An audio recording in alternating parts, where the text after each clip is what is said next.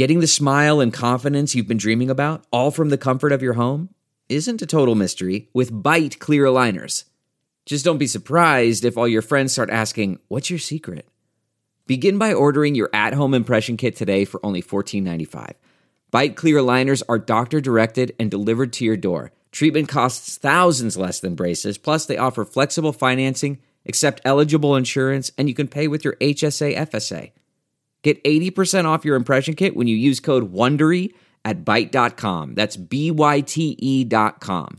Start your confidence journey today with Byte.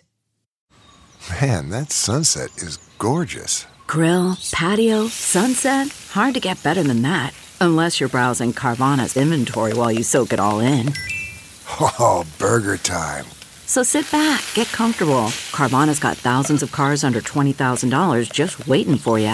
I could stay here forever.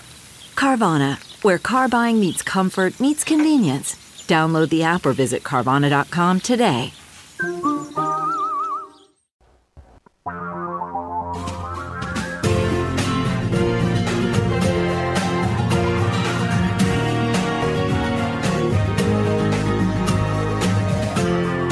This is the Thom Hartmann Program. Greetings, my friends, patriots, lovers of democracy, truth, and justice, believers in peace, freedom, and the American way. Thom Hartmann here with you. A lot in the news today. Obviously, the bombings are at the very top. I am seeing, hearing, whatever the appropriate sensory metaphor is, the echoes of Kristallnacht. I mean, this is truly breathtaking when you consider it. In fact, it was well summarized over at the top of Democratic Underground with a graphic that says, after 3 solid years of constant, violent rhetoric against Democrats and the media, Trump reacts to the attempted assassination of 2 former Democratic presidents, a former Democratic vice president, a former Democratic secretary of state, a former Democratic attorney general, 2 sitting Democratic congresswomen, a former director of the CIA, employees of a mainstream news organization, the attempted assassination of all of these, and of 2 private citizens who have criticized him. And then they quote Trump, well, they only have themselves to blame, which is essentially what Newt Gingrich said too. This demonization of Democrats and Jews, specifically George Soros, and how this is played out to the point now that some crazy has attempted to assassinate former presidents, a former vice president, former secretary of state, a former attorney general, and a sitting congresswoman. But step into the Wayback Machine with me to November 9th and November 10th of 1938. This was, well, that fall, before November, in October of 1938, a young man by the name of Herschel Gryzspan. He was a 17-year-old ethnically Polish Jew who had been living in France for several years. This is from History.com, by the way. Learned that the Nazis had exiled his parents to Poland from Hanover, Germany, where he had been born and where his family had lived for years. He got seriously angry with the Nazis and decided he was going to retaliate. So on November 7th, 1938, Herschel Gryzspan, Grynsspan, a Jewish boy, 17 years old, shot Ernst von Roth, who was the German attaché. He was the German diplomat who was in Paris. And Roth died 2 days later from his wounds. That was on November 9th. On November 9th, Adolf Hitler attended the funeral, and Joseph Goebbels, the Nazi minister for public enlightenment, immediately whipped Germany into a frenzy, essentially. Sort of the way that Trump is doing now with the caravans coming. Oh, my God, we need to get the army out. We need to. And the result of that rage was a 2-night, 2-day killing and smashing spree by, quote, good Germans. This was not Hitler's military. This was not even just the brown shirts. The brown shirts were the Nazi equivalent of the Proud Boys, the civilian, right-wing, racist paramilitary organization, for lack of a better phrase. Nazi mobs torched or otherwise vandalized hundreds of synagogues throughout Germany and damaged, if not completely destroyed, burned to the ground thousands of Jewish homes, Jewish schools, Jewish-owned businesses, Jewish hospitals, and destroyed Jewish cemeteries. And they murdered over 100 people. And we don't have numbers on how many were severely injured, but it had to be in the thousands.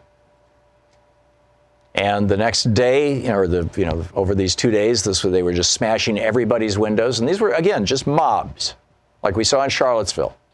Jews will not replace us. Just mobs. And smashed so many windows that it was referred to originally as the Night of the Broken Glass in English. Kristallnacht. Kristall, broken glass, Nacht, night. So that's what happened on November 9th, 1938. After that, there was a guy in the U.S. government, his name in the U.S. State Department, his name was Breckinridge Long. He died in 1958, and he was working for FDR. And he was an open anti-Semite. He was worried about the Jewish conspiracy to run the world. And so he put into place a policy in the State Department that they weren't going to be granting visas to Jews fleeing Germany or German-controlled territories. And this was after December 7th, 41, when we were attacked in Pearl Harbor. This was after we were already at war with Germany. Now, Germany at that point was a year into their program of murdering their own people by, exporting them to these death camps in Holland and Poland. There's a young man by the name of Arthur Spanier. He was a young Jewish man. He was the librarian, the Hebraica librarian. There's the Hebrew librarian at the Prussian State University Library, and an instructor at the Hochschule für die Wissenschaft des Judentums, the Higher School for Jewish Studies, forgive my schlecht Deutsch, both located in Berlin, Germany. After Kristallnacht, he was sent to a concentration camp, but he got a job offer from the Hebrew Union College in Cincinnati, Ohio, who he had been working with and corresponding with while he was a librarian in Berlin. He applied for American visa, and because of the anti-Semitic policies of the guy in the State Department, it was turned down. He traveled to Rotterdam, the Netherlands, to try to flee the Germans, but he was trapped there in May of 1940. He was sent to Bergen-Belsen, where he was herded into a gas chamber along with a whole bunch of other people and killed. This all tracks back to, now this was what I'm talking about here was 1944 when he was killed. But 1938, 6 years earlier, was the first major attack, Kristallnacht. And you say, oh, well, it's that was all about Jews, and this isn't entirely about anti-Semitism. I refer you to Talia Lavin's piece in the Washington Post today. It's titled, Conspiracy Theories About Soros Aren't Just False, They're Anti-Semitic. And Talia writes, on October 5th, Donald Trump theorized on Twitter that Soros was behind the vocal protests against Brett Kavanaugh's appointment to the Supreme Court justice, stating that, quote, the very rude elevator screamers were paid for by Soros.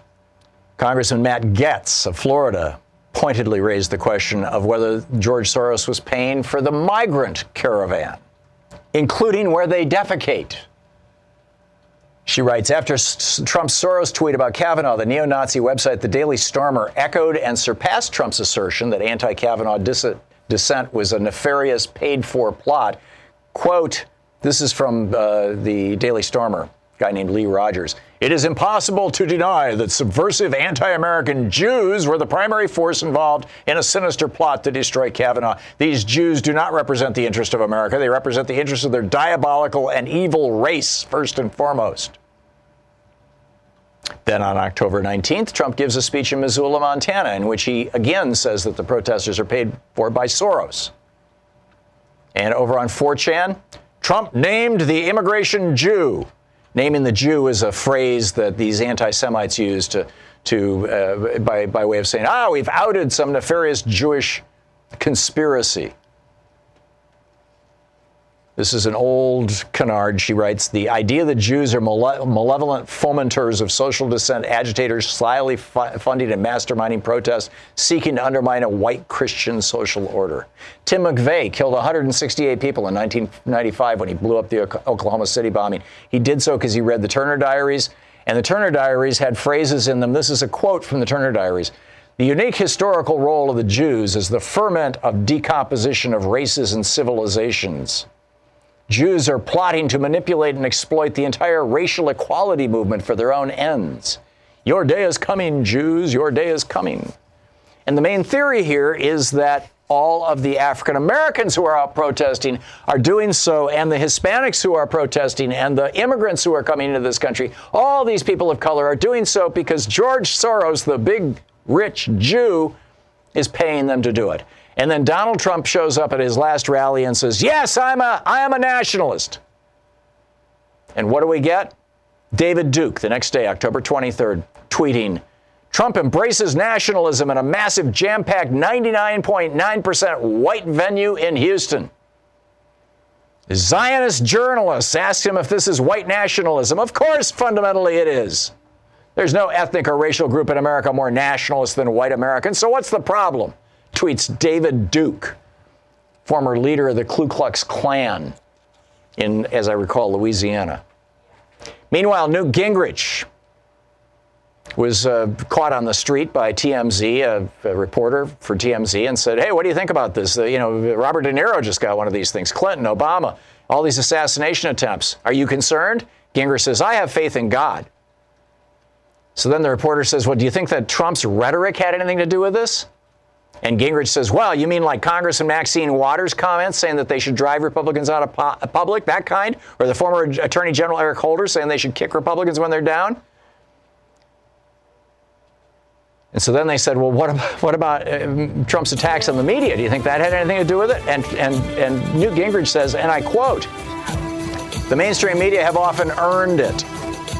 This is the exact same message that Joseph Goebbels was spreading on November 10th and 11th of 1938.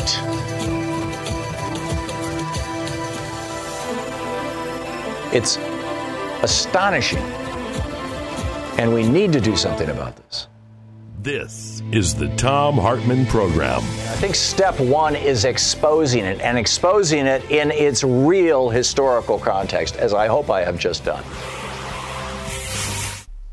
Cheryl in Mount Pulaski, Illinois, watching us on Free Speech TV. Hey, Cheryl, what's on your mind? Well, it's a little different than what you're saying, but I'm amazed that they never talk about the fact that, yes, these bombs are addressed to these important people, but it goes through a mailroom, it goes on a mail truck. All this time, it is exposing everybody, not just the Democrats, but the Trump people have just as good a chance to be blown up, because that bomb doesn't say when it's in transit it's only going to pick one particular party. Right. It appears that, for what it's worth, and excellent point, Cheryl. It appears that the purpose for the timer was not to determine when the bomb would explode, that the bombs were designed to explode when the package was torn open, that the purpose of the timer was to make that fuse is the wrong word, trigger, I guess would be the right word, of, that was attached to the package being opened, to make that active so that the bomber could carry these bombs around without fear they'd go off in his car or in his hands. And during the postal process, they wouldn't explode. And so, we don't know, and we probably won't for a few days, how much time those were set for, what the time span was on those timers. But the whole point was to keep them from blowing up at the mail. That's not to say they couldn't have, particularly if they were delayed by a day, because I'm guessing that one of these digital timers has a maximum timing period of 24 hours. and you wouldn't want to cut it too close. There's just, how that's going to work out, I don't know. But yeah, I think your point is well made.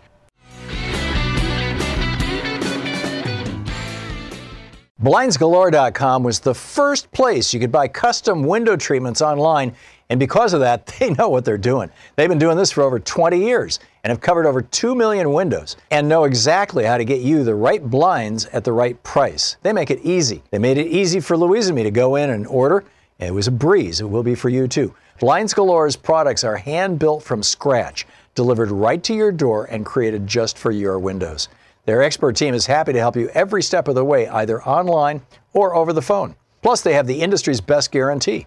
If you don't like your custom blinds or shades for any reason, wrong color, you measured wrong, you don't like the style, you can exchange it for another covering for free. Blinds Galore will even set you up with 15 free samples and free shipping on top of the free expertise. It doesn't get any better than that. Blinds Galore makes it easy to get the custom blinds and shades you've always wanted in your home. Go check out BlindsGalore.com and let them know we sent you. That's BlindsGalore.com.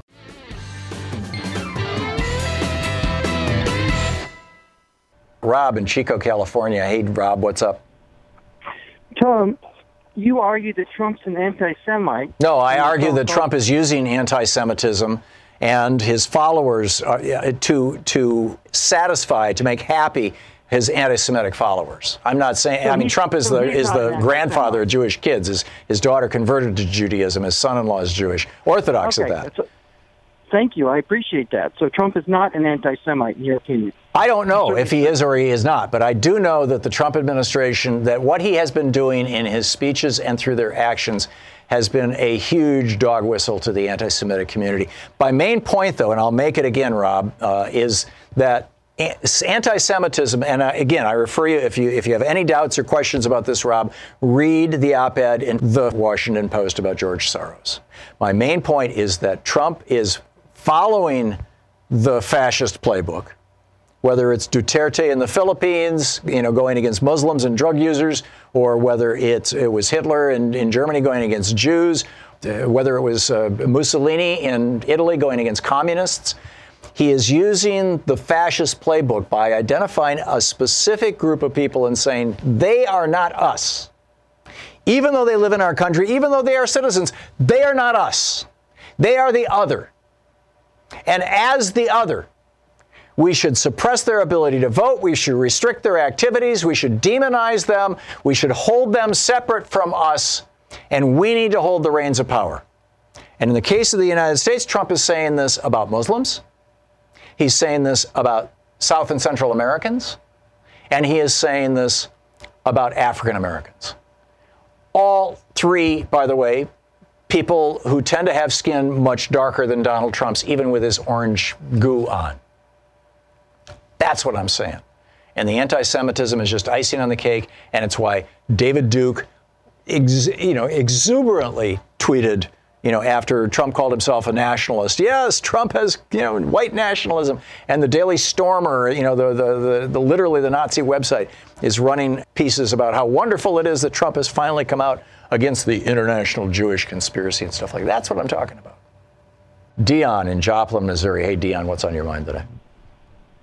Yeah, I heard your discussion on Kristallnacht, and I thought that was fantastic. I think we really need to contextualize everything that's going on right now. But my question and my real problem is, how do we get people who don't believe in facts to understand facts, or more importantly, the people that are apathetic and just don't know, not that they don't care or just that they just don't know, how do we get them to see what's going on in a historical context and really be as concerned as I think people should be? Well, the rant I opened the show with will be up on YouTube in a few hours as a standalone YouTube clip, and you're welcome to share it with as many friends as you want. The most of what I was reading from was at history.org, their page on Kristallnacht, and you share that with people. The simple fact of the matter is that while there is a good chunk of anti-Semitism in Trump and his white supremacists. And when the last time I talked to David Duke on this program, and I won't have him back anymore as a consequence of how he responded, everything I tried to discuss with him, he turned into, well, how many Jews run Hollywood? These kind of questions, really, really gross anti-Semitic questions, and tried to turn the tables on me. But my point is that there's a big chunk of anti-Semitism in here, but it wasn't just the Jews that Hitler was going after, and just like it's not just the Jews that Trump is going after. He's going after African Americans. Now, there were not people of color in Nazi Germany at the time. Now you've got the Turks in Germany who were brought in after the war to rebuild the country. They were called the guest workers. Gastarbeiters is the German word for that. And now sometimes 2, 3, 4 generations down, many of them still don't have German citizenship. And there's a whole issue around this. And a lot of the rage of the modern day Nazis in Germany, and I'm talking literally the people who are and the hard right political party in Germany that just acquired some seats in parliament, is against the Turks. It's not against the Jews because they got no Jews left. Well, or very few. But what's happening here is it's against Hispanics, and it's against African Americans, and it's against Jews. It's a threefer. And I'm telling you, Dion, African Americans know what's going on. They know what I'm talking about. Hispanics are quickly figuring out what's going on and know what I'm talking about. And the one problem might be that many recent visitors to the United States or residents of the United States or even citizens of the United States who are Hispanic listen to Spanish language media or watch Spanish language television. And I don't know how this is being played out there. But I think that the only thing that we can do is spread the word as far and wide as possible and not allow this both sidesism, this crap that you hear from time to time. Well, there are radicals in the Democratic Party. Really? It's like Newt Gingrich said yesterday. You mean like when Eric Holder said when Republicans are down, you should kick them? Well, Holder was he made it very clear. He was talking metaphorically. He was saying that, when the Democrats, or when the Republicans go low, you kick back, you fight back. That's what he was saying. And Maxine Waters, and Dion, thank you for the call. Maxine Waters' comment that, outing people in public, I think that was wildly exaggerated and taken out of context. And to the extent that it wasn't, she's walked it back or apologized for it. But it doesn't matter. The real reason that these guys are going after Maxine Waters is easy to find, and why it's being supported by the billionaires behind them. And in fact, I printed this whole thing out here today. And don't know where it went, but it's over at the website is the U.S. House Committee on Financial Services, Democrats, and it's under Democrats-financialservices.house.gov. And you go to this main page, and there's these. You go to Maxine Waters' page. She's the ranking member. She will run this committee if the Democrats take the House of Representatives. You go to her page, and you look at the articles that she has published in the last year as the number 2 congressperson running the House Committee on Financial Services. Right? You just look at the titles of her articles, and I will read them to you. This is from Democrats-financialservices.house.gov. Dems offer resolution establishing wealth gap as a national problem. Now, how do you think the billionaires like Mercer and Kochs and Adelson like that? At Yellen hearing, Waters seeks answers at the wealth gap. Another article. Financial services Democrats challenge Republican views on inequality issues. Another article. Waters says GOP budget ignores inequality and the racial wealth gap in America. Another one. Maxine Waters calls for a focus on promoting growth and reducing income inequality in the United States. Another one. Waters discusses growing income inequality. And finally, the last one on the page. Leading House Democrats speaks out on globalization, inequality, and reform of international financial institutions. These folks who are funding and financing the Republican Party hate Maxine Waters for these reasons, not because she's black or a Democrat. And so they're perfectly willing to fund this hatred of her that then Donald Trump takes, to his racist, anti-Semitic followers and just puts it on steroids. Carol in Monessen, Pennsylvania. Hey, Carol. These are very troubling times. I'm with you. I believe he's going to invoke his vision or version of Kristallnacht. And I'm very concerned that this is going to hit the fan just about the time that the refugees hit the border. And I'm even concerned that we have an election. I just feel like all hell's about to break loose, and it's very frightening. What can we do to prepare ourselves? I think we need to wake people up. That was the big, the thing in Germany, Italy, and Spain, and Chile, for that matter, although they perhaps had a little more warning because they'd seen that movie played before in South America, was that people were not well informed. They looked at what was going on and they said, well, this is terrible, but we don't know where it's going to lead. We now know where it leads in the most extreme case. And it may stop, many steps short of that. But I agree with you. I think this is probably more 1934 than 1938. But this is what we've got, Carol. And the best thing I think we can do about it is talk about it clearly and without exaggeration and without fear, but point it out. Carol, thank you for the call.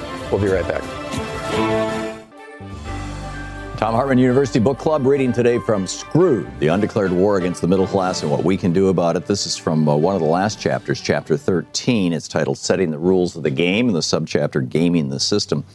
If government can create conditions that cause a middle class to emerge by implementing fair rules for business, progressive taxation, free public education, the opposite is also true. Government can create a corporatocracy by deregulating business, by cutting taxes on extreme wealth, and by privatizing as much of the commons as possible.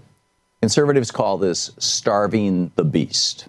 Here's how you starve the beast. You put through tax cuts for the rich, which cuts back the revenues of the federal government to the point that if you got rid of all the social programs, you'd have a balanced budget. No more Social Security, no more spending for education, no more spending for Medicare and Medicaid. Let the government simply keep the armies, prisons, and police. Let's shrink government. That's their philosophy. When you cut all those social programs, you lose the middle class, and in its place, create a very small, wealthy elite and a large underclass of starvation wage workers. You lose democracy and instead create corporatocracy. You change the rules of the game. We, the people, lose, and the feudal lords win. Cons have been winning this particular game of starve the beast since Reagan first started seriously playing it in 1981. They've done it in large part by lying to the American people. And they've had to do that because if they told the truth, the majority of Americans would throw them out of office. This is, after all, still a democracy. If the majority of us agree to get rid of Social Security so that only the wealthy can have retirement benefits and the old are left to fend for themselves, so be it. If a guy breaks his neck and can't work and the majority of us decide not to help people who are disabled, and as a result he has to beg on the street, well, we can democratically decide to screw him and ourselves. But the conservatives are not having this debate in an open and honest fashion. They're not asking we, the people, if we want to get rid of, for example, the Head Start program. They could ask, do we want to invest in our youth or not? We know that if we invest in educating the very young, fewer of them will become criminals. It will save us money over the long term. But the majority of us say, no, we would rather pay $50,000 to imprison them later than pay $300 to put them in a Head Start now. If we said that, then that's fine. It's a democracy. But that's not the way the cons are doing it. Instead of explaining why it would be better for Americans to give all their money to the corporate elite, they're giving huge tax cuts to the rich while pretending that the tax cuts benefit all Americans. And that's just what the most ideological of the conservative elite want. They want an economic crisis because they figure that's the only way they can force a cut in spending on social programs. In 2004, they thought that they had starved the beast enough, and they sent Bush out on the campaign trail to advocate getting rid of Social Security, privatizing it, putting it in the hands of Wall Street. But it didn't work. Turns out we, the people, apparently like Social Security. So the cons went back to starving the beast. Bush instead passed a new series of tax cuts with more to follow. The cons are trying to play the game so that the rich benefit while the rest of us lose out. They get tax cuts, we get program cuts. That's not a free market. That's a market that's being created for the benefit of the rich at the expense of the middle class. David Ricardo disagreed that raising wages first increased prices. He noted, quote, on the contrary, a rise of wages from the circumstance of the laborer being more liberally rewarded or from a difficulty of procuring the necessities on which wages are expended, does not, except in some instances, produce the effect of raising price, but has a great effect in lowering profits, end of quote. In other words, all that talk about keeping wages down to keep prices down is a smokescreen. Business owners want to keep wages down to keep profits up. And when wages go down, profits do indeed go up. American wages have been falling steadily since Reagan first reintroduced conservative economics in 1980. And American corporations are generally more profitable than they've been in decades. In part, this is not only because wages are going down within the United States, but also because U.S.-level wages are being replaced by India and China-level wages through offshoring and outsourcing. But offshoring isn't a problem for American workers, the cons shout. It's the increase in productivity. American businesses need fewer workers because of automation. This is a tragic lie, and it's been bought hook, line, and sinker by most American politicians and even some economists. The book is Screwed.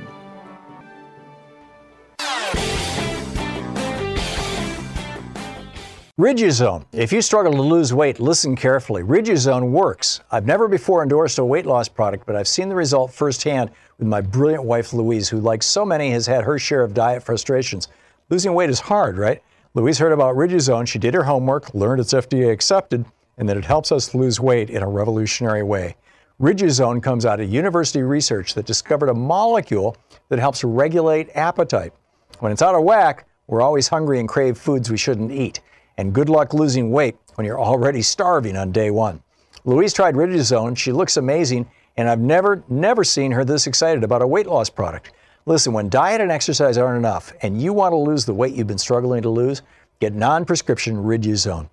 Go to tryriduzone.com and use the promo code TOM, T-H-O-M, to receive up to 65% off on your order and free shipping. That's tryriduzone.com, promo code TOM.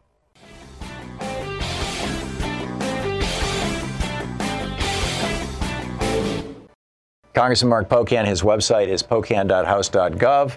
You can tweet him at Rep. Mark Pocan. He's the co-chair of the Congressional Progressive Caucus. And Congressman Pocan, I've been ranting here about what typically is referred to as hate speech. And actually, most countries have fairly rigorous laws against hate speech, even in a political context. Apparently, we don't.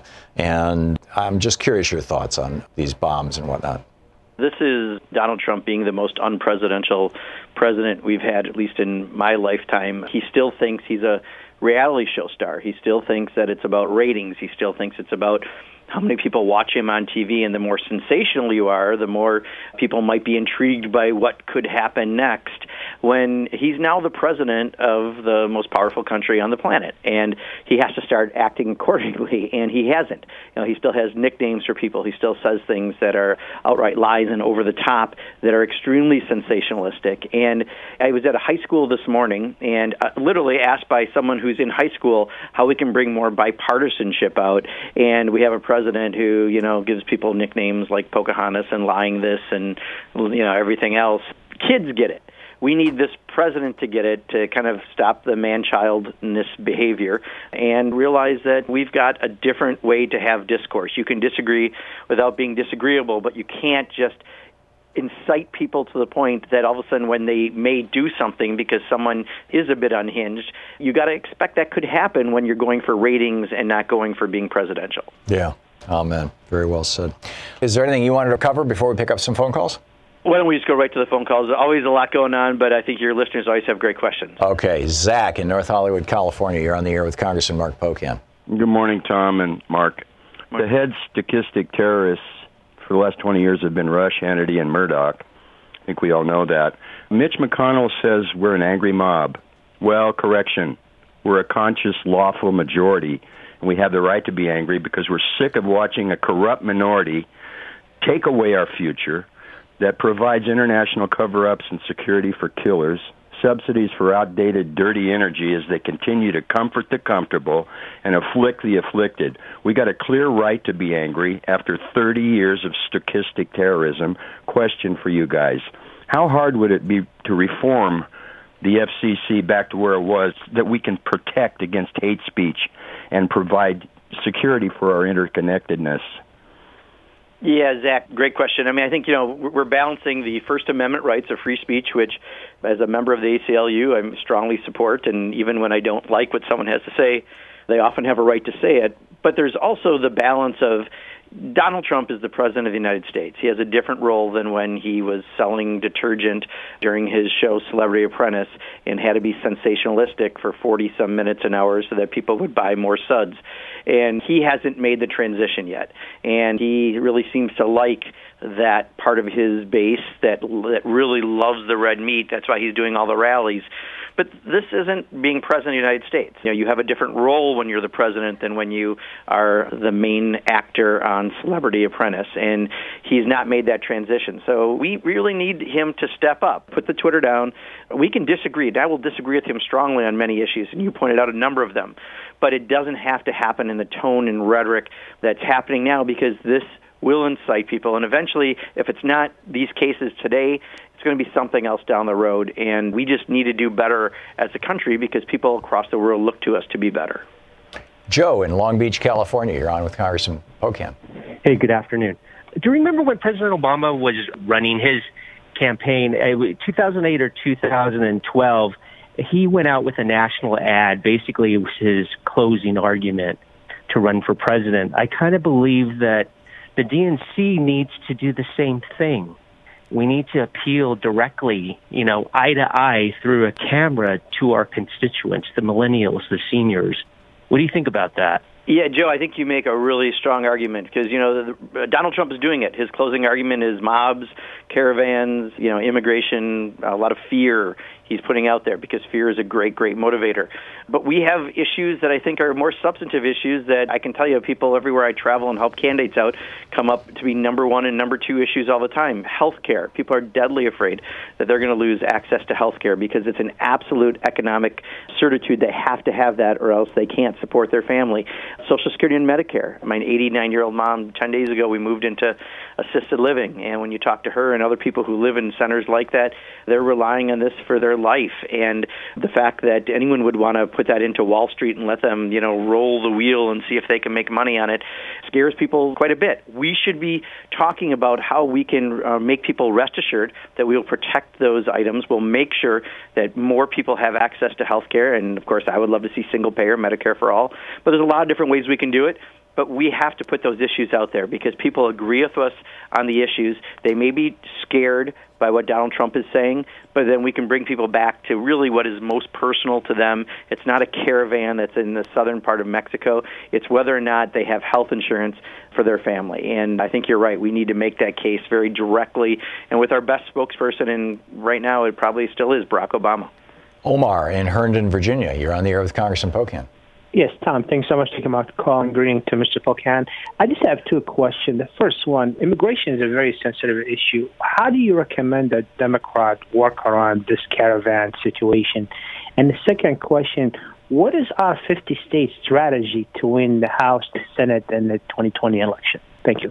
Yeah, so on immigration, what I've been saying anyway is, we had a bill that 2 sessions ago got about 70 votes in the Senate in a bipartisan way. Was it perfect? No, but it was a comprehensive bill to address immigration reform, from some extra security at the border to a pathway for citizenship for aspiring Americans.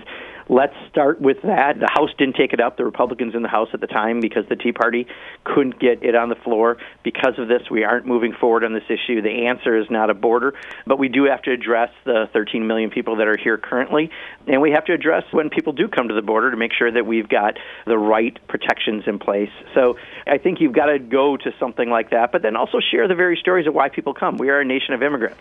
We have people right now coming with fair claims of asylum, and they're not allowed the process that's required by international law that we're violating because of Donald Trump and his rhetoric around the wall. So I just think we have to, first of all, depoliticize the issue, which is going to be difficult because the president only makes it a political issue, and then, appeal to where we once were not that long ago, a couple sessions ago, with a comprehensive bill. And start clearly separating immigrants from refugees, eh? Absolutely, absolutely. And the whole Middle Eastern rhetoric has just been off the top. Yeah, this is tough stuff. Congressman Mark Pocan is with us taking your calls. And you can check out his website, pocan.house.gov. He's the co-chair of the Congressional Progressive Caucus. You can tweet him at Rep. Mark Pocan. This is the Thom Hartmann Program.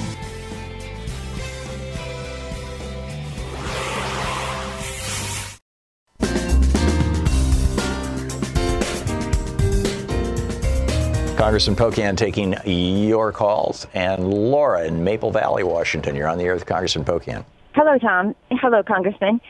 So I'd like to make a comparison between the gun laws, the common sense gun laws that we need in America domestically, and kind of a background check for the nations that we want to sell arms to externally too. I just wanted to leave that with you and hear your thoughts, Congressman. Laura, interesting point. And this is exactly what we're dealing with Saudi Arabia right now, right? Not just the fact that they very likely from the very top ordered the killing of someone who's been a critic in the Turkish embassy, but my concern and Ro Khanna and others' concerns have been around the involvement in Yemen. And, every time we're more worried about the arms sales to a country like that, even though they're creating the second worst probably humanitarian crisis on the planet outside of Syria in Yemen. And we've been involved in some of that. So you're right. There should be standards when you're selling weapons. It's not just about profit that you're trying to make for the defense contractors, which Donald Trump seems to care about. This is really looking at who you're selling to, and this is our leverage right now with Saudi Arabia.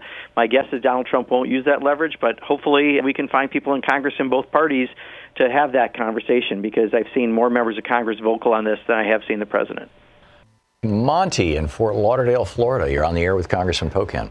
Thanks so much for taking my call. Tom, I actually tagged you in an article saying that Trump and the GOP are the very definition of an angry mob. And my question for the congressman is, Hillary Clinton, now I know the Secret Service was there, but we're seeing Heather Heyer was murdered by a Trump supporter, the Waffle House shooter, the Florida school shooter, 5 journalists in Maryland were murdered by Trump supporters. When are the Democrats in unison going to come out and condemn Trump and saying he is inciting and encouraging violence? I can have a party in my house and serve alcohol to someone, and if I don't cut them off and they go out and they get into an accident, I could be held responsible. More and more people are going to die every day that Trump is in office, and the GOP and the right wing are encouraging this. I have heard people push back. It may not be the sexiest thing that the corporate news programs put on the air, but people have pushed back and said you've got to stop the rhetoric for a long time. We've been dealing with this, but unfortunately today has happened. Fortunately, this may wake some people up, but there's no question, I've said this many times, he's the most unpresidential president we've had in our history. Even if I disagree with him on policy issues, he can behave differently, and Republicans also think that, and we need Republicans to stand up to him and say the same thing that Democrats already are saying. Amen. Chris in Oakland, California. You're on the air with Congressman Pocan. Hi, Tom. Congressman, thank you for being here on the phone with us today. It's pretty obvious to me that people who are committing these acts, sending these packages, are doing so because they're desperate. They're becoming desperate. And these are not the acts of rational, confident people. Are you sensing a palpability of that anxiety in your Republic cultist colleagues in the House, or are they putting the same brave face on privately to you as to the extent that you deal with them that they seem to be putting on in the media? And I thank you very much, and I take my answer up here. I just want to encourage people to stay strong, stand your ground, and be sure and vote. Thank you very much, gentlemen. Thank you, Chris. Yeah, thank you, Chris. So I think when you talk to many rank-and-file Republicans privately, they also don't like the tone, especially if they've been around for a while, because, George Bush didn't do this, Barack Obama didn't do this, Bill Clinton didn't do this, go down the list. This is a very different presidency with someone who I think is closest to being a reality star in many ways than an elected official, and he operates in a different way, and they know that it's toxic to our public discourse. So I just wish that Paul Ryan, who once in a while during the campaign said something that showed he actually cared and got it, he's been MIA ever since Donald Trump got elected. So that's been our problem. When Mitch McConnell and Paul Ryan don't stand up for their separate co-equal branch of government, we're not going to hear it on the news media, and many of the conversations are private conversations by Republicans who also have great disgust for this level of toxicity. Lowell in Salem, Oregon. You're on the air with Congressman Pocan. Hi, Congressman Pocan and Tom. I wanted to get your thoughts on the 2014 study by Martin Gillens and Benjamin Page that showed that the will of the average voters has zero impact on policy. And to kind of counterpoint that with, how do we actually get things moving and done when, for example, our Occupy movement was able to accomplish nothing. Our anti-Iraq war was, they still went into Iraq. So it's like we have no impact on anything that happens. So, Lowell, I'm not familiar with the 2014 Gillum's Page study that you're referring to, but, I can just tell you from doing this for 25 years, I have seen when people speak out and they do it in an effective way, they have a voice. I would argue while Occupy was probably one of the early movements that was out there, the movement right now is significantly different. With groups like Indivisible and Move On and DFA and others that are doing just an amazing job in connecting people to their elected officials. Indivisible really has been the breakout group, I think, of this presidency in letting people who live in Wisconsin call a key district in California to people who live in that district to call their representative. That's very scientific, technical, smart ways to influence people. And I've seen things not come to fruition that the Republicans wanted to do because of that. So I would argue my practical experience from watching this is if the people lead, eventually the leaders will follow. Leaders aren't always the first to do it, but they do it after enough people have brought them to the point they have no other choice. I think we now have the tools in place to make that happen. So I'm actually very optimistic that if we take the majority, if we take it by 5, it's going to be more difficult, right? I'll even say I've got probably a good 10 or 15 people in my caucus that prefer to spend life in the fetal position, rocking in the corner of a floor. I wish they would do more. So, it gets tough with 5-seat majority, but if you have a 25-seat majority and you've got people doing what they need to, I think we can have some real change. There you go. Which is why we all need to be sure to get out to vote and get all our friends out to vote and do everything we can to get out to vote.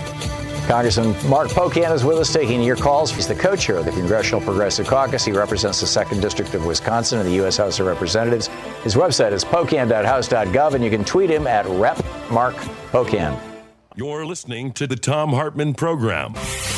Take 1 atom of nitrogen and bond it with 1 atom of oxygen, and boom, you just created nitric oxide, a miracle molecule your own body makes that fuels your cardiovascular health, keeping you vibrant. But as we all age, our bodies need help generating more natural nitric oxide. Super Beets by Human N has harnessed the power of nutrient-enriched beets and created a superfood that helps your body make more nitric oxide on its own. The core philosophy of Human N is to develop heart-healthy products for your body. 1 teaspoon of Super Beets daily supports your cardiovascular health and blood pressure levels, giving you natural energy without the need of a quick caffeine kick or sugar high. We're talking real. We're talking healthy, natural energy. Call 800-568-9889 or go to tomsbeets.com and find out how you can get a free 30-day supply of Super Beets and free shipping with your first purchase. Feel the 1 + 1 = boom effect of Super Beets. Call 800-568-9889 or go to tomsbeets.com today.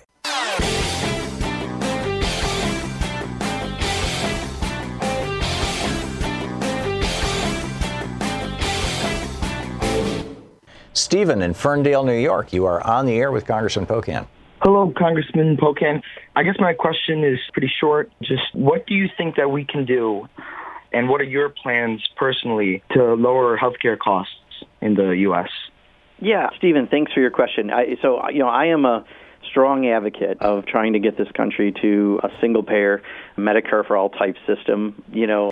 Too many people in the district, in my district, and other districts that I visit, this is like the number one issue coming up for their economic security.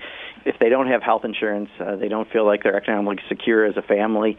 And, not that long ago, if you had a pre-existing condition, you couldn't get health insurance. I call that profit insurance. And so along the way, we're going to do everything we can. It probably first and foremost, we have to shore up all the damage that's happened by President Trump and the Republicans to the Affordable Care Act.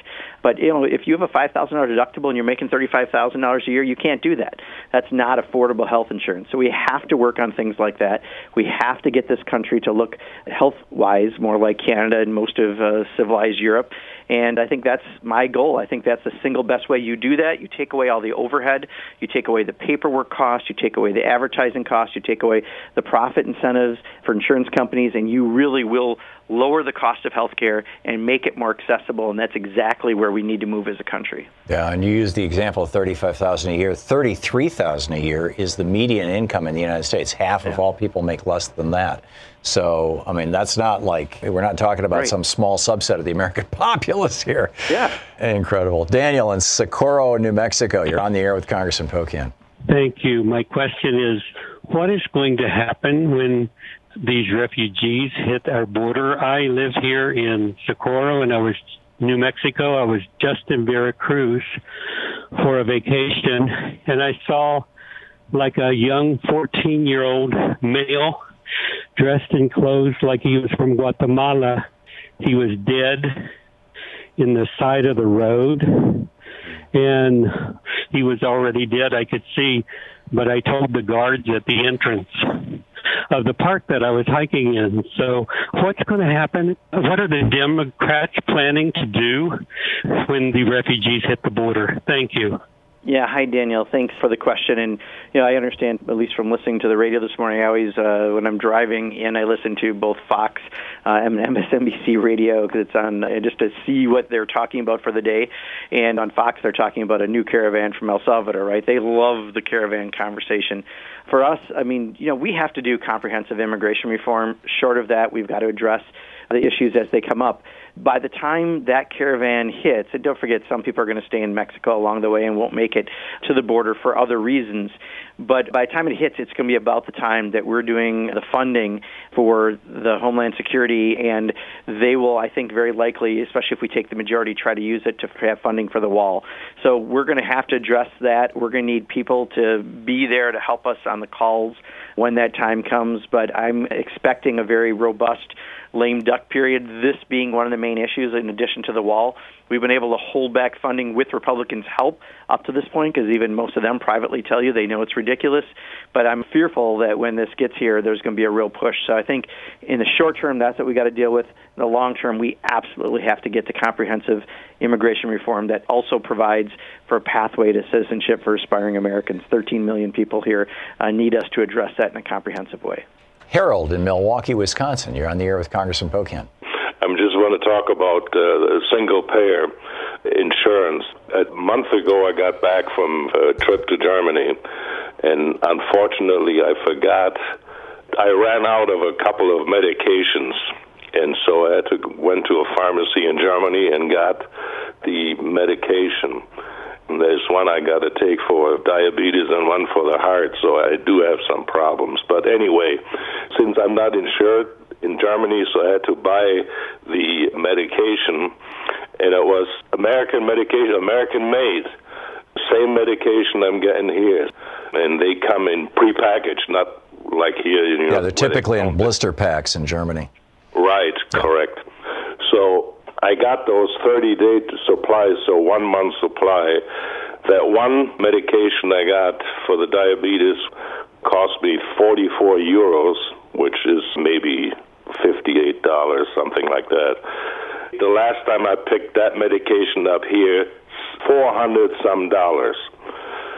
And the other one was for the heart, same thing, 30-day supply. I paid about $60 or $62.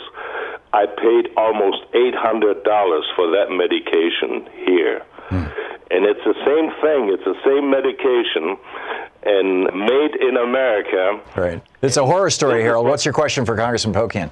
The question is that we must go to a single-payer insurance. And the American company that sold those medications in Europe, they did not sell them at a loss. No, they wouldn't be in the marketplace if they had. Congressman Pocan, your thoughts on this? Thank you, Harold. Yeah, so, Harold, I completely agree why we need to move to a single payer, but also let me just add, on the prescription drug front, we also, I think, can walk and chew gum at the same time because I think that one we can address hopefully quicker. There's no question that pharmaceutical companies, many of them, are ripping off the American public at an incredible rate. What you just gave were two great examples. We had a press conference when Pfizer was going to buy an Irish company through a legal loophole, not pay U.S. taxes. We put a list of all the drugs, some major drugs they have, what they charge in Ireland and what they charge in the U.S. In some cases, it was 1/20th of the cost for the same drug. There's no reason we should be ripped off, and we need to be much more aggressive in fighting this. And a statistic that I have used, and I think it's important for us to use, between 2006 and 2010, of the 200-plus drugs that were approved by the FDA, all of them had part of their research was paid for by our tax dollars through the National Institute of Health, the NIH. So they can't tell you all that money is for research and development because a lot of your tax money is going to that, and then they rip you off when you're buying the drugs in the U.S. That's exactly what we have to address. What, again, was the time period and the number of drugs? 2006 to 2010, Tom, I'll get you the exact number. I think it's like 210 drugs, but I'll get you the exact info. Great, thank you. I love statistics. Yeah. Gabe in Brunswick, Ohio, you're on the air with Congressman Pocan. Hello, Congressman Pocan. I have a question. My question is basically on the Consumer Protection Act and the Dodd-Frank bill, the Glass-Steagall. My question is how do you plan to protect it or expand it so we all don't go broke and be unemployed and not have any money to support our families? Another bank meltdown. Yeah, so Gabe, let me take it a little bit up a level if I could. Part of the problem we've seen is once Dodd-Frank was passed, and while that had many protections in place, and again, thankfully, Elizabeth Warren, with her expertise, was an instrumental part of getting a lot of that done, even before she was in the Senate, obviously, we've had rollbacks under this administration and this Congress. So first, let's go back to shoring it up where we need to. And then, with any time you pass a major law like that, you're going to find some areas you missed. Let's go back and get those cleaned up. But what we don't want to happen is exactly what happened in 2008 when the economy crashed hard, when, banks were casinos doing things with derivatives and other practices that clearly were not in the best interest of the public and for very short-term profits for very few in the banks. So we need to get those back in place, the Dodd-Frank regulations that have been rolled back, and then let's see what else needs to happen next. And I've been on the bill to restore Glass-Steagall, but there's other things, too, that we can do along the way. What do you think the chances are of any of this kind of stuff passing if the Democrats take the House even with a slim majority? That is the $100,000 plus question, Tom, is, if we have a 5-seat majority, it's tough. There are a good 15 people in my caucus who are nervous about everything, and it would be difficult to get them to do some actions, even though we'll show them people in their district support it. We need a good 25-seat majority to really be able to move, but with 5 or 10, we just have to be better in our communicating and working with the outside groups to move the legislators who need to be moved. There you go. Congressman Mark Pocan, you can find his website at pocan.house.gov, P-O-C-A-N. His Twitter handle is Rep Mark Pocan.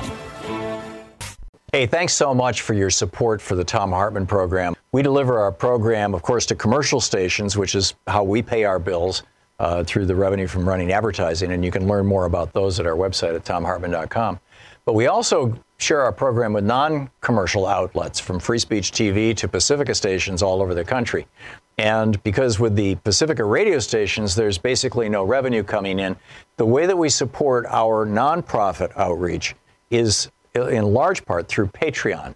People who support our program at patreon.com/Thom Hartmann get special little clips, and there's a few other goodies, behind the scenes kind of stuff. But that's principally, if you want to support the Thom Hartmann Program, that's the way to do it, is to get over to patreon.com/Thom Hartmann and check out what we're doing and support our program. Thank you. Let's check in with Talk Media News and find out what's going on in the world today. This report brought to you by goatsfortheoldgoat.com and Loving What You Do. Alan Ratner's new book. On the line with us is the author of Sideswiped, former Congressman Bob Ney. Bob, welcome back to the program. Well, thank you, Tom. So what's at the top of your hit parade by way of headlines and news? Well, of course, the situation with the horrible situation with the bombs that have been sent, they seem to be, at this point in time, at least, they are not sophisticated, but they seem to be from at least the same person or the same group. Right. Because they are dangerous but not sophisticated, then people that, I've talked to some people that are sort of bomb experts, and so it's nothing coming from the government, but they seem to believe that they will be able to track down whoever person or, again, groups that were involved in this. It's become a horrific situation, of course. Yeah. And the president made a conciliatory statement, but then he went to Wisconsin last night and went right back to the national media, badgering and bashing. Yeah, hate the media. Yep. So he did that. The other thing is that have you talked about the president's cell phone yet today? No, I have not. Okay. Go for it. This one is, this is amazing. Let me, if I may, Bob, just to put this in context, what the Republicans spent years harassing Hillary Clinton over and trying to prosecute her for, and millions of dollars trying to prosecute her for, was using a private email server in her home to conduct government business when she was Secretary of State, which it turns out she didn't do, but she did use it for, private stuff. But, and the whole thing was, that server isn't secure. It doesn't have government level security. It could be hacked, and therefore we should lock her up. It never was hacked, it turns out, but we should lock her up because it could have been hacked. Now, to Mr. Trump. Well, I was going to actually make that conclusion, to make that parallel, because of all that was said. But there is also a part to this that is humorous, but it's sad. And there was a defense in the story, and I'll get to that. President Obama, when he became president, he loved his BlackBerry. We all knew that. He wanted to keep it. They said, you can't, and he didn't. He turned over his BlackBerry. Well, President Trump, we find out, did not turn over. He has two phones. One's a, quote, government phone, and the other is his personal phone. He didn't turn it over. He has used it. They are saying categorically, point blank, the Chinese have listened in, and not for secrets, but they have listened in to try to understand him, have psychologists look at it to try to see how they can manipulate him, how they can woo him, etc., which is very fascinating. Right. They're probably teaching President Xi how to behave toward Trump the way Sean Hannity does every night when they have their conversations. Right. Here's how to get him to be your best friend. Hire Sean Hannity to do it. So the part of this that is actually in the story that is amazing, Tom, is when the story says there wasn't concern about the president doing it because he doesn't read security briefings anyway. That's in the story. In other words, Trump is so dumb and uninformed that he couldn't spill American secrets because we don't give any to him. But we are kind of bummed out that the Chinese are figuring out how he relates to people on a one-to-one basis so that they can suck up to him more effectively. Right. Basically, yes, you summarized it better than I could have. And that's in the story. It's actually an amazing story. So he still continues to keep his cell phone. How he does that, why nobody is able to take that from him is, beyond. Now, he tweeted out saying that story was wrong, but he didn't offer any evidence. Right. Correct. So. Amazing. Bob Ney with Talk Media News. His book is Sideswiped, and it's out in Kindle also. Bob, thanks so much for dropping by today. Thank you, Bob. Good talking with you. And don't forget, democracy is not a spectator sport. Democracy really, the whole idea of democracy is the demos. It's us, right? The people. So get out there, get active, tag, you're it. You've been listening to Thom Hartmann. For audio and video archives, visit thomhartmann.com.